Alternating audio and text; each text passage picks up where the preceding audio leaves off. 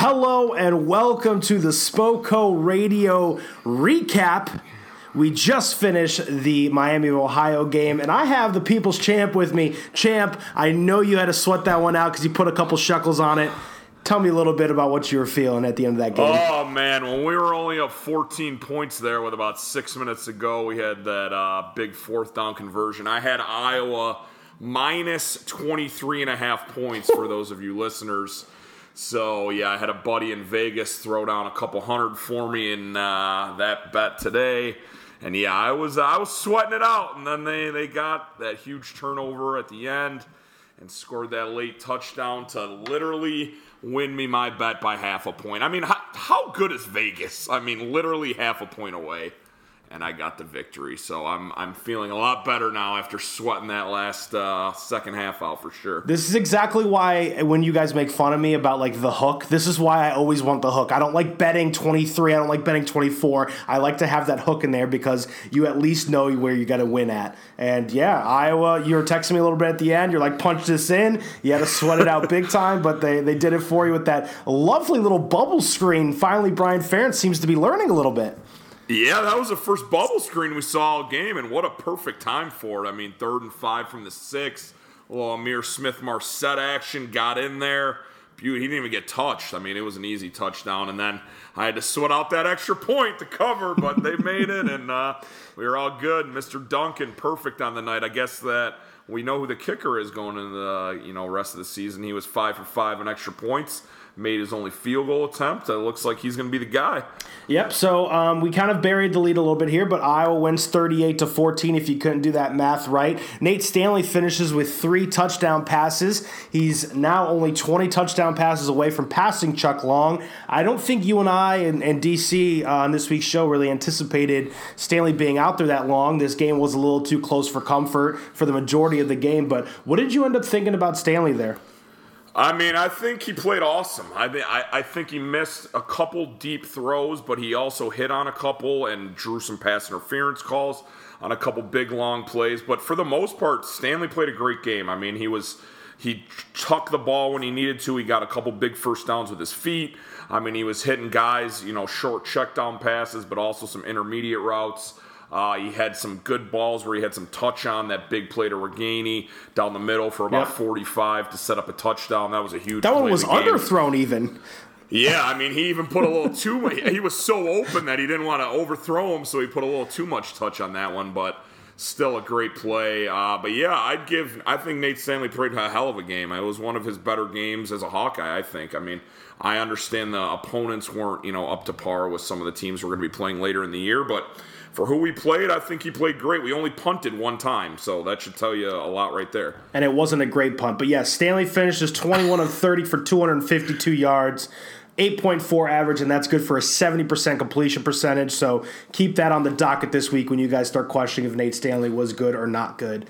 Yeah, well on his way to the over in our over-unders. What was it, 62.5, I think? That's exactly it, yep. Starting at 70%, Jerome. I mean, your over's looking good there. The hype paid off, at least in the stats department. Maybe not in the game-wise for a while there, but the stats department, my overs are paying off. But, Champ, let's get to the actual recap here. What is your tweet-length recap of this game? All right, so my tweet length recap goes something like this. Iowa stumbles in the first half, only up 3, but regains its composure and puts the foot on the throttle in the second half and coasts to an easy 38-14 victory. My tweet length recap is very simple. Iowa runs past the Miami of Ohio Redhawks. I think it was important. We talked about this. I think every single person that has a podcast or a blog for the Iowa Hawkeyes discussed how important it was for Iowa to get off and running, and they finished this game with 213 yards on 40, well, they're counting 41 with Nate Stanley, so 41 carries. That's 5.2 yards a carry. They had 2 touchdowns. There was a couple there where Mekhi Sargent and Torn Young were probably a shoestring tackle away from breaking one and making a house call. But, Champ, what did you see from the run game? I mean, this was a big key for us. I think it was your number one key going into this game is establishing the run, and that's exactly what Iowa did. Throughout the game, they ran the ball. There was drives where they would run 4 or 5, 6 straight plays just kept pounding the ball and rotating the backs, too. That was a big thing. Mekhi Sargent did get the majority of the workload. We all probably thought that going in. But Torrin Young, what did he have? 9 carries? And even Goodson got in there and got 9 carries. So, I mean, and they ran a couple jet sweeps to Ihmir Smith-Marsette. That was another thing we talked about, is getting Ihmir Smith-Marsette the ball, whether it's in the passing game, whether it's the return game, whether it's running the ball. It's just getting him the rock, and they did that a couple times. Picked up a big first down on a jet sweep, late in the second quarter or early third quarter. I don't remember the exact time. But, yeah, I mean, the running game played well, and that is coming off the fact that our starting left tackle left the game early, too, with Alaric Jackson going out early in that game. Some guys came in, stepped in, did a nice job.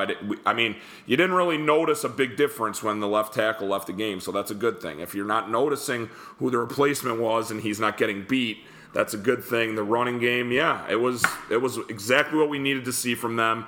We just continue to build on that. 41 rushes is great. Just keep pounding the rock and spreading it out. I like that they got the true freshman in there late in the game, too. Get him some touches. Yeah, that was a good thing. And what you mentioned, it's an NFL starting left tackle to boot, so it's not like it's just some ho-hum guy out there. The Alaric Jackson stuff, haven't seen too much news yet. Hopefully it's just a game or two thing and not something too serious. But that brings me to another point and another little thing I want to run here, champ.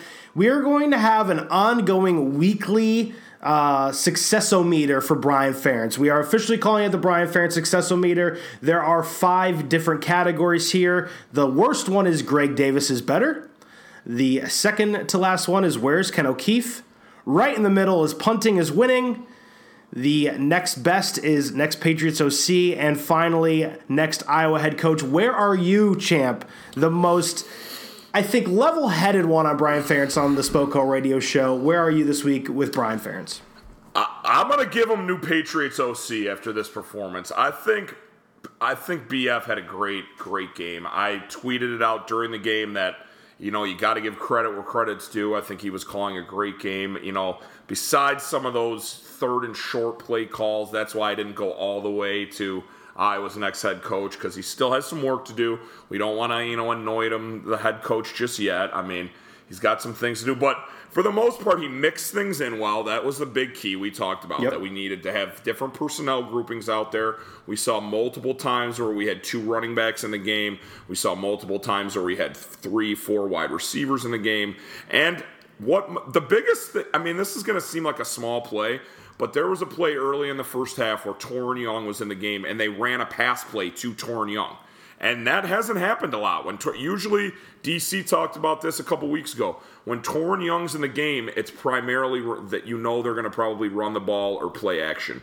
Torrin Young doesn't get involved a lot in the passing game. And that, I don't know what you thought. I don't know if you even remember that play, because it was it was like a 6-yard pass. It went for 7 yards, for me, yeah, I mean, it was. I thought that was a big moment for Iowa, to get him the ball in the passing game. What did you think about that? I'm with you. There was 2 moments for me too outside of that Torrin Young one, both to Mekhi Sargent. One of which was on that 3rd and long that I think he went for like 47 total yards. Sargent made a couple people miss and kind of shot out of a cannon there, but it was a nice play call on the 3rd and long for that situation. Hopefully, get some more yards where you'd be able to flip the field at worst case scenario. So I really liked that, because old Iowa and maybe old Kirk with his offensive coordinators probably would have just tried to run the football there, maybe a little draw play, something like that, and then would have just punted. But, it was nice to see that Brian actually had thought of something to draw up there. The other one was, and I believe it was that 4th down that they went for. It was a little screen pass from Mekhi Sargent again. Stanley had all the pressure right in his face, flipped it to Sargent. Sargent ended up getting, I think it was a 4 or 5 yard first down, kept the chains and clock moving. I thought that was a very important time in that game, because the Redhawks we had a stupid turnover. Redhawks had that Gabbert back foot throw to the end zone. Somehow the tight end came up with it instead of one of the Iowa DBs. But I think Brian Ferentz, I think we have him as a good spot. I think next Patriots OC is exactly where it should be. You brought up my biggest concern, and we are all kind of freaking out about it on Iowa Twitter. But those 3rd and short plays, when he brings out the jumbo sets, they're still not working. Yeah. The only time it actually worked that I can remember in the game was it worked 2 times. early on, we had the fullback dive on a 3rd and 1 play. Brady Ross got the first down. And then that 4th and goal, when we were up 10 points with about 6 minutes to go, Torrin Young pounded that in. But he's got to be a little more innovative with some of those calls. That's why I thought, that 3rd down play at the end of the game when they were up 17 points trying to score put the game away with that touchdown, running that bubble screen. I thought that was a more, innovative type play. He needs to do some more stuff like that, whether it's you can have some of the big boys in there, but doing some rollout plays or, 3rd and 1, why not spread them out a little? Have the 3 wide receivers out there. Mekhi Sargent was running behind no fullback most of the night and having immense success. So he's clearly can make guys miss. It clearly opens up the field a little more for the running game when you spread it out and you have three wide receivers or 2 wide receivers and a tight end. It just opens it up more. And I think that's some of the stuff BF needs to work on. And we got next week, we have Rutgers, and he's going to hopefully be able to work on some of those things so we can, continue on during the season when the opponents get a little tougher. That's the best point I think you made at the end there. Next week needs to be yet another trial run before going into the Iowa State game. I know Iowa State almost tripped up on their own this week, but we all know what that game means for Matt Campbell and the Cyclones. So if BF can kind of tinker with some things next week on those 3rd and short situations, try some things out, maybe talk his dad into getting a little more creative on those 3rd downs, I think that's very important. But going back to Mekhi Sargent, did you notice that he kind of had a little bit of that like Le'Veon Bell patience in the backfield, like just waiting for his blockers to go with him and fit? Like there's been some running backs in Iowa history that I've just like they get the ball and they go. But today Mekhi had that patience where he just waited for his guys to go make their blocks and then he kind of slithered his way through the open holes that they created. And I think that's going to be the most important thing for him moving forward is that he's already showing that ability to do that. Yeah, he made some amazing cutbacks. The patience was there. My favorite play of the entire game of Mekhi Sargent, you just brought up a few minutes ago, was that big 3rd down play late in the game where they brought the house. Mekhi Sargent not only laid out the linebacker coming for Nate Stanley, but then made the catch on the screen play. Yep. I mean, he smacked that linebacker, stuck him. He didn't get to Nate. Nate made a quick decision, dumped it off to Mekhi. Mekhi got like 7-8 yards on the play. I mean, he played a great game. He was my team MVP today, Mekhi. I mean, he led the team in rushing, scored a rushing touchdown. He also led the team in receiving. I mean, he was everywhere. He was all-purpose. He might have heard you say that he's going to be a Doak Walker Award finalist a couple weeks ago, and that might have inspired Mekhi. Who knows? So this brings us to our next segment. Finish the sentence. Mekhi Sargent is what? Mekhi Sargent is clearly the best back at Iowa. Oh. That's what I saw tonight. I'm a big Torrin Young guy. Torrin he had a nice game as well. He averaged over 5.5 yards a carry himself, so I don't want to, discount what Torrin Young did. But to me, Mekhi Sargent showed tonight. He's the best running back on Iowa. He should get, if they want to split it up, if they're going to go 3 backs and have Goodson get some carries, Mekhi Sargent should get 55-60% of the touches. And he's clearly your best receiving back. We already knew that coming in, and he showed that again tonight. I agree. The splits is exactly where it needs to be. Mekhi getting 4 or 5 catches with about 15 carries seems about the right amount of touches for him. He got $156 in total yards today. He was really the difference maker outside of some big plays in the end zone from Brandon Smith and probably Amir Smith-Marset. The next one that I have for you, champ, is Nate Stanley was. Nate Stanley was damn good. That's as simple as I can make it. Nate Stanley played a good game. This is a year where I need Nate Stanley to be the best quarterback in the Big Ten, and if he keeps playing like he did tonight, he's well on his way there. Yes, he missed a couple plays. Not every quarterback's going to be perfect. I'd say 70% completion percentage is damn good. Did not turn over the ball. That's a big thing with Nate. And hey, by my count, he had a touchdown pass in the 4th quarter. How many did he have all last year? I think only 1. I think we talked about that. He only had 1 TD pass the entire season last year in the 4th quarter, and he's already matched that total tonight. And he's well on his way to having a good year, I hope. Did he temper your concern tonight? He tempered it a little bit, yes. I mean, my biggest concern with him is his downfield passing and keep making sure he doesn't turn over the ball. He didn't turn over the ball tonight. He hit a couple deep passes downfield and drew a couple pass interferences on a couple other plays that would have resulted in most likely completions. That Amir Smith-Marset play would have been a touchdown. He flat out grabbed him. That would have been a 60-plus yard touchdown and would have made Nate Stanley's numbers even better tonight. So he did everything you can ask for out of a senior quarterback tonight, and I think he played great. That reminded me of the play in the Big Ten championship game when they held on to Vandenberg down the sideline. It was a very similar type of feeling. Yep, it was. Let's flip it to the defensive side of the football because we haven't really touched on it. What did you kind of see from the defense? Are you a little concerned the defensive line didn't get too much pressure tonight going into some harder matchups the next couple weeks? To be honest, I think the defense was below average tonight. I'm going to be flat out honest. They played a freshman quarterback making his first start. He's never thrown a pass in a college game. He had some swagger, though. I didn't even realize going into this game that it's Blaine Gabbert's brother. Yeah. Did you? And he was third on the depth chart. When we were researching this week, nobody was talking about him. It was two other guys that were up for that starting role. Exactly. So, to be honest, our supposed best player, All-American in A.J. Epinesa, was not seen all night. He didn't get to the quarterback at all. He made one slight play where he kind of got to the quarterback. But if you're going to Wait. That interception, it was Maui that, hammered Gabbert into the ground. Okay, that's the play I'm talking about. But also, Gabbert, that was a quick pass where he just misread it, and it was an interception. My biggest thing was this. The defensive line didn't get home a lot. They need to play a lot better. And my biggest concern of the entire night was the secondary not being able to make plays on balls in the air. There was numerous opportunities to go get the ball, at least deflect the ball, let alone make plays with interceptions. Maybe it was just they didn't have the legs under them week one. That's what I'm hoping because they misjudged a couple balls. Hankins, I remember at least 2 times misjudging, jumping, a couple plays he could have made. Maybe it's just week one. I don't want to crazy overreact, but if you're going to ask me if I had to grade the defense tonight, I would give them a C-. I don't think they played very well. Yes, they only gave up 14 points, but, Miami of Ohio was driving a lot and, having opportunities to score. So they're going to need to play better. If they're going to win the Big Ten West, they're going to have to play a lot better than they did tonight. Yeah, no, they did only give up 14 points, and it was, they weren't horrible. I get what you're saying about the secondary. There was a couple times that, like you mentioned, Matt Hankins was out of position. I think DJ Johnson got burned on 1 or 2 of those as well. Speaking of DJ Johnson, he was not on the field a lot. He was on the field in the first quarter, I noticed, but primarily after that, they were playing a lot of 3 linebacker sets, a lot of 4-3. I didn't see a lot of DJ Johnson at all. I don't know if that was just me or I don't think he got a lot of snaps. Yeah, I don't think he did either. It'd be interesting to see what the snaps are when they come out. But no, I'm with you on the defensive line. It was concerning. AJ did get a lot of double, triple teams, and he was getting eaten up.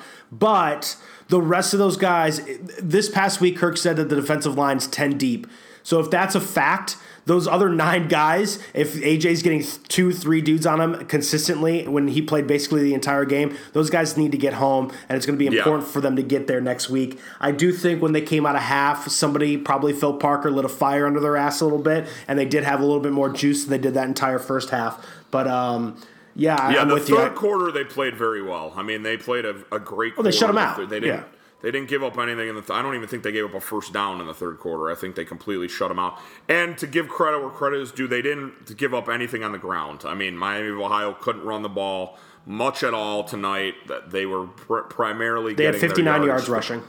Yeah, Iowa played well against the run. So, the line, if I had to rate what units did the best, I would say the linebackers probably played the best out of the 3 units of the defense. They were constantly, getting pressure in the run game, making plays, not allowing, even when they had, 4 or 5 yard rushes, bringing guys down. So it wasn't even a bigger gain. So, yeah, I think the linebackers did a pretty good job. Well, if the linebackers are doing a good job of the run game, you do know that means the defensive line did their job. Yes, maybe C- might have been a little harsh. A little harsh. Maybe I'll change it to C. They did only give up 14 points. I'm just expecting a lot from this defense. Yeah. So I need them to get more pressure, and I need them to create more plays in the secondary. They didn't do enough of that tonight. That is totally fair. All right, champ. Last part for today. the one big question after finally seeing some Iowa football, are the Iowa Hawkeyes Big Ten contenders still in your eyes? Oh, yeah, without a doubt. I mean, this is game one. You know there's going to be some rust. You probably saw that with some of the secondary, even the D-line. I mean, let's be honest with A.J. Epinesa. He's never played a full game like he did tonight. So maybe he was a little winded. He wasn't in the, full physical condition that he's going to be hopefully later in the season. But, yeah, there's nothing that Iowa showed me tonight that says they can't be Big Ten, especially Big Ten West contenders. Look what happened with the West this week. I mean, it's definitely wide open. It's anyone's to take. Iowa and Wisconsin probably look the best out of all the teams in the West. And I've said that all year, that it's going to come down to those two teams, and I still think that matchup in Madison is going to determine who wins the Big Ten West. So they did nothing tonight that steers me away from thinking they're a contender. I agree, and I think with the more tape that comes out on the opponents that Iowa's going to face defensively, especially, Phil Parker's going to be able to generate a solid enough defense to figure that out. I do believe that when they decided to go full cash, that's when they kind of got that juice back a little bit too by having that extra DB out there. So I think that's still the play here. Iowa probably needs to have that 65-35 split that we discussed before, being in the nickel. But I'm with you. This did nothing to temper my expectations for Iowa making the Big Ten championship and beating Ohio State. I think all the horses are there. The best part for me today was the receivers. I think they did show themselves today. I think we can see it now. It's not just conjecture of us just all kind of hoping that they're going to be great. I think that there are legitimate 3, 4, 5 dudes on the receiving staff that are going to continue to make big plays for Iowa and are going to be able to fill in those Noah Fant, TJ Hawkinson roles that we're missing this season. Yeah, and Oliver Martin had maybe 10 snaps all night, so he's definitely getting more. He's going to have to get more into the playbook, more conditioned and play a little more snaps. But, he had a touchdown tonight. Welcome to the team, Oliver. We freed you. You had that big touchdown. But, yeah, as he works himself into, learning the playbook more and doing all that kind of stuff, that's the only reason I can think of him not playing more snaps is he just needs to, get more involved with the offense, and I think that's going to come with time. And, yeah, the receivers showed. Brandon Smith had a great play. He's going to be your red zone target, I think, this year. That big body. He could do a little more during the game as well. But I don't want to be too critical. But he played well. I'll give him that. And Amir, I love Amir, and he had a nice touchdown too. So he did. Let's keep it going, baby. Brandon Smith has Gawagi, go up and get it ability, baby. He does.